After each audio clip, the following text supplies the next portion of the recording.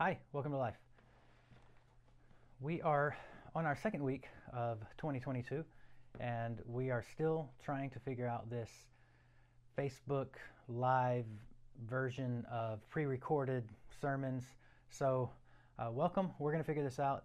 If you would like, please follow along. If you on YouVersion, if you'll open up your Bible app and go down to Events, and under Events, just look for Life Church NB.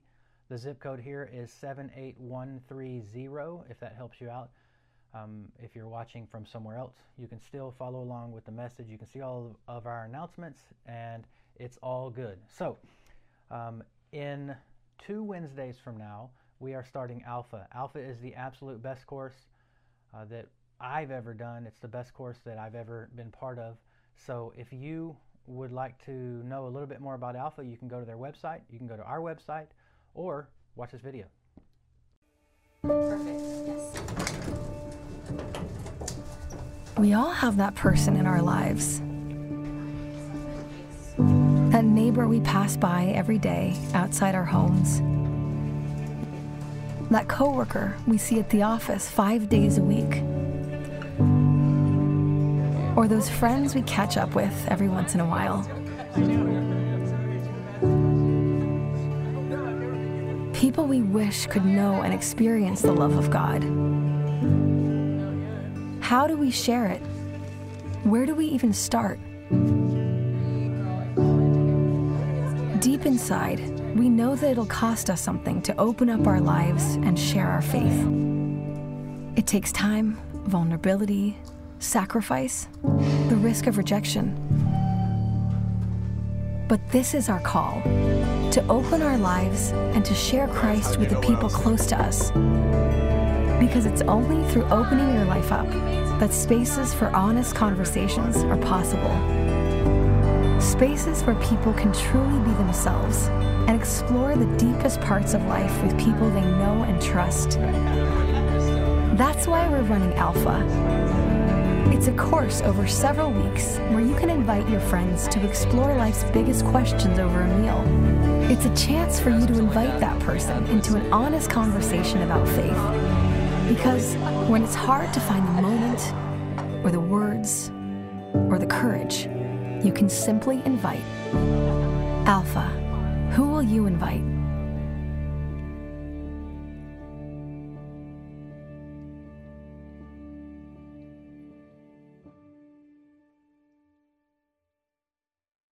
So, who will you invite? Alpha's going to be great.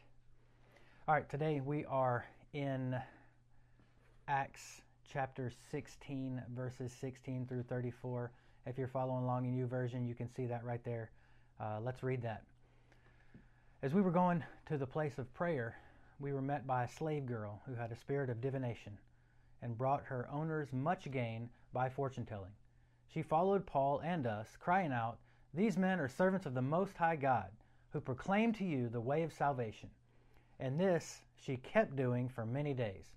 Paul, having become greatly annoyed, like you do when people follow you yelling, turned and said to the spirit, "I command you in the name of Jesus Christ to come out of her." And it came out that very hour.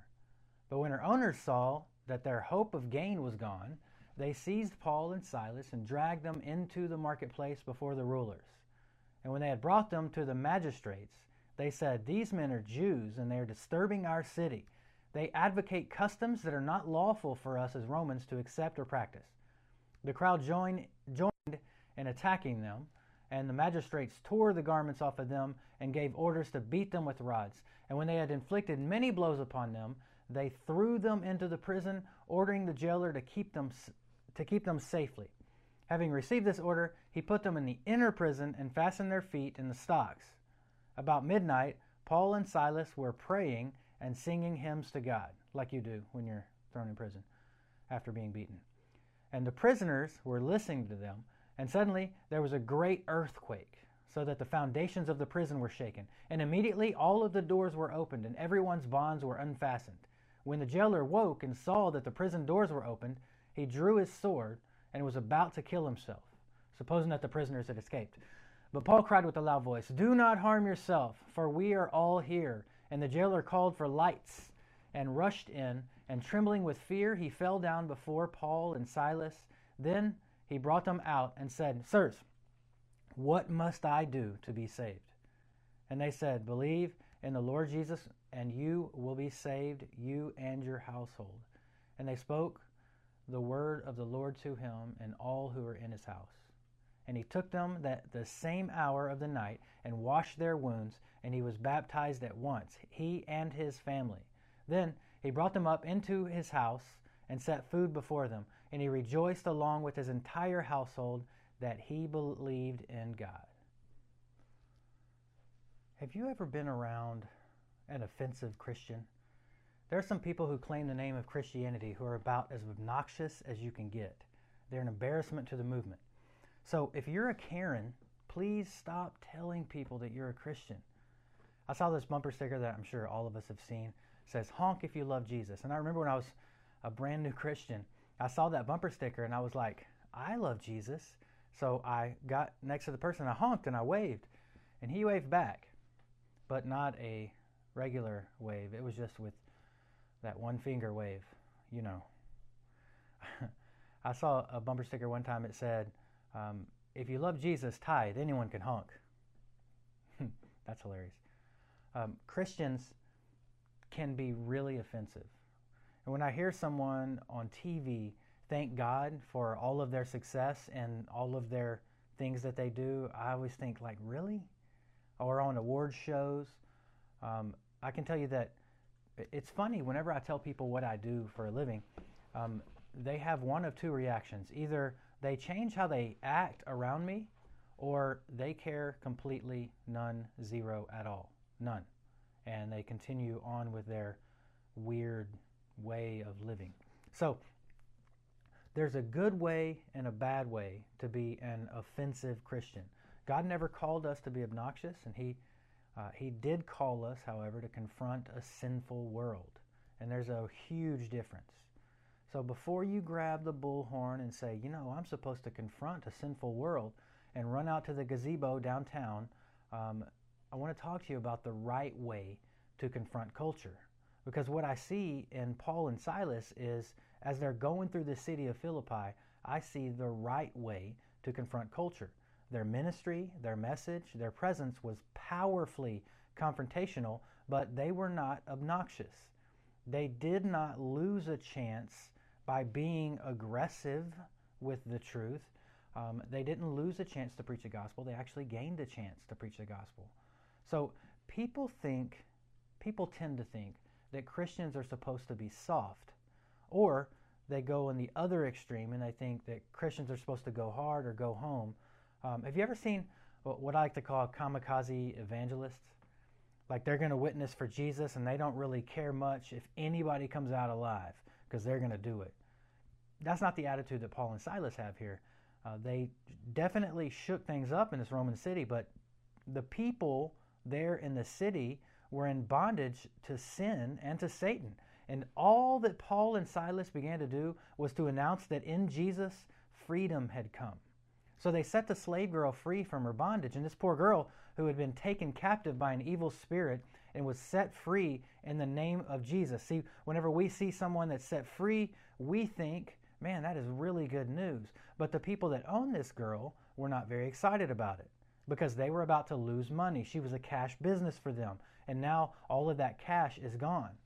See, the world doesn't like it when you start setting free what it thinks it owns. The world doesn't like it when you start setting free what it thinks it owns. Whether that thing is you that is being set free, whether that thing is someone that you are speaking truth and life into, the world does not like it. The words spoken about Paul and Silas by these merchants as they're trying to get them in trouble are so powerful and instructive for us. They said, "These men are throwing our city into an uproar." Now, they weren't being obnoxious about it. They were just announcing that in Jesus, freedom and forgiveness and real life had finally come. Freedom, forgiveness, and real life in Jesus. That's the entire gospel. But to a world bent on its own destruction, that can be offensive news. It means that things are about to change. And it didn't end there. They did get thrown into jail, but even then, they didn't act defeated. They began to sing and praise God at midnight in jail, and after being beaten with rods. We don't know how badly they were beaten, but I can imagine it wasn't a couple of taps. And as they do, as they're worshiping God in the middle of the night in jail when it's dark, as they do this, an amazing thing happens. The place literally blows apart with the Spirit's power. The jailer, knowing what happens to jailers who lose their prisoners, is going to kill himself. And Paul and Silas are there. They're just being offensive with truth. And they interrupt with love. And instead of death, the jailer finds freedom and forgiveness through Jesus Christ. These men are throwing our city into an uproar. I wonder if that could be said of us. I wonder if that could be said of you. That we're throwing our city into an uproar. We're throwing our community, our workplace, into an uproar by being loving, by being accepting, by calling out sin by the way that we live. Because as I look at the church in America, I don't see us throwing much of anything into an uproar except ourselves. Because we argue and fight over how things should be done inside the church, and meanwhile, the world yawns and writes us off as totally irrelevant outside of the church. The only Christians who seem to be upsetting anything are the obnoxious ones. The Karens are out there stirring things up and they're getting on TikTok all the time. The church has become so disconnected with the world that even if there were to be a great revival in the church, the world might not even notice. So many Christians and ministries are becoming woke. Listen, I know this is a hard truth, but being woke is a demonic counterfeit to being awake. When I'm woke, my highest calling is to please culture. When I'm awake, my highest calling is to please God. When I'm woke, I profess my privilege to please progressives. When I'm awake, I confess my sin to be healed. When I'm woke, being politically correct is my top priority. When I'm awake, being biblically correct is my top priority. When I'm woke, I am saved by activism. When I'm awake, I am saved by grace, and only grace. It is nothing that I can do to save myself. It is only grace that saves me. It's time for the church to wake up. Revival isn't the start of something new. It's the church waking up to something that's really, really old. In Ephesians 5:14, Paul said, "Wake up, sleeper, rise from the dead, and Christ will shine on you." Jesus calls us to be in the world, but not of the world. I think we've forgotten what it means, and because of that, we don't offend and we don't confront culture with the message of truth. We think, let's just be loving and accepting, and let's just kumbaya, and that doesn't set captives free. That makes people continue in the same path that they're on because they think they're fine. They think they're already on their way to heaven. In many cases, we become so much like the world ourselves, there is no distinction in the way that we live and in the way that our neighbors live that don't know God at all. The only distinction really is our final destination. They think that God is really just this great guy who loves everybody, so just try to be good, but don't worry about it too much. If you ask Jesus into your heart, you're going to heaven, so you're good. Don't even worry about it. And if that's all the church has to offer, look, I might as well stay home and watch football or go play golf or start a business and make $1 million. I could do it. We've either become so much like the world where there's no distinction, or we become so isolated because we want to set ourselves apart that our witness has no effect. I heard this story, and I've shared this story before, but I heard this story about this 15-year-old boy who was shot by a gang member in Chicago. Chicago is a terrible, terrible place. This happened several years back. And so he's outside right near the emergency room for a hospital. And he gets shot by gang members. He was just minding his own business playing basketball. He gets shot by gang members, and the emergency room personnel are standing at the door. They refuse to treat him because they said it's against policy to go outside. Somebody has to call 911 in order for them to get him. And so after waiting about 20 minutes, a frustrated police officer finally stole a wheelchair, and he brought the boy in, but it was too late. The boy died. I don't know a lot about hospital policy, or I don't know a lot about the circumstances there, but when I heard this story, I immediately thought, now that's a picture of the church in America right there. Here we are. We're all in this safe and sound and sterile environment. We have all of the personnel and all of the skill and all of the resources and all of the medicine. We have the cure for every single problem that ails every person that we interact with. And we say to the world, look, all you got to do, just come in and get well. We have the answers. If you'll just get yourself here, we'll give you the answers. But just outside of your door, in your neighborhood, just outside of where you work, just outside of your family, people lie dying because we won't go to where they are and help them in. Jesus prayed for us. Father, I do not pray that you will take them out of this world, but that you will protect them as they work in the world. And that's exactly what Paul and Silas were doing. They were powerfully engaging their world. They were upsetting things, not because they were pushing a personal agenda of confrontation. You know, I know a lot of Christians that love confrontation. I don't get how, I'm not afraid of confrontation, but I don't get how you can love it. If you're somebody that loves confrontation, then you probably need to work on loving. Not loving confrontation, but just loving people. Paul and Silas were upsetting things because they were announcing the truth and people were being set free. That they were in the world, and sometimes it got them in trouble and they were thrown into jail for it. And when the culture began to make things tough for them, their response was not to retreat and go become bitter and be angry at society and complain about how we need to boycott this or boycott that. Their response was just to praise God and embrace it, realizing that even that God can even work within a jail sentence. So what do we do when our culture begins to make things tough for us? I mean, you know what we do. We complain. We get mad at politicians. So and then we either retreat or we get really obnoxious. And us responding like that, it just isolates us even further from the very people that we're trying to reach. Don't be surprised when our society makes it tough on Christians. What do you expect? The church, by its very nature, is supposed to confront the fallenness of this world. And it's offensive when you tell people that they're wrong. Of course they're not going to jump up and down with excitement when we do that. Our mission is to upset things, to stand in the midst of a culture bent on self-focus and announce that there is another who must be reckoned with, that they will have to answer Jesus. How did they respond to Jesus? What did they do with Jesus? Our mission is to do what Paul and Silas were doing, to proclaim to people in bondage that they can be set free in the name of Jesus Christ.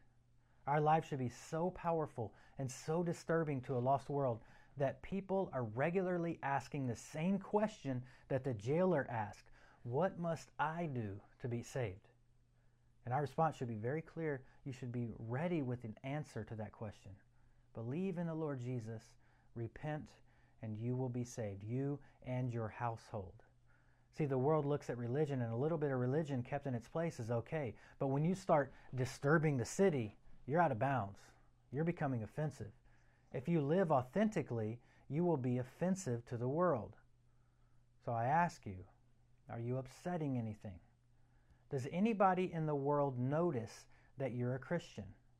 Is anyone ever brought under conviction about their sin because of your pure life? Not that you're calling them out because they did something wrong, a specific sin. You say, hey, you're a bad person because you keep doing this thing. What if you lived a holy life? What if you lived purely and people just saw that and they were convicted about their own sin because of how pure you are? Is anyone ever confronted about their selfishness because you proclaim the gospel of self-sacrifice, that you serve with a loving heart, and then people think, I would like to be like that? Is the world upset at all that you're a Christian? Have we become so much like the world that the threat has been taken away and there's really no difference? Like you have no claws, you have no power, that you're just impotent in your power, that in the Holy Spirit power, you're impotent. You have no power to overcome anything because you are just like everyone else. And you say, oh, come to church with me. My church is great. And they say to you, wait, do you go to church?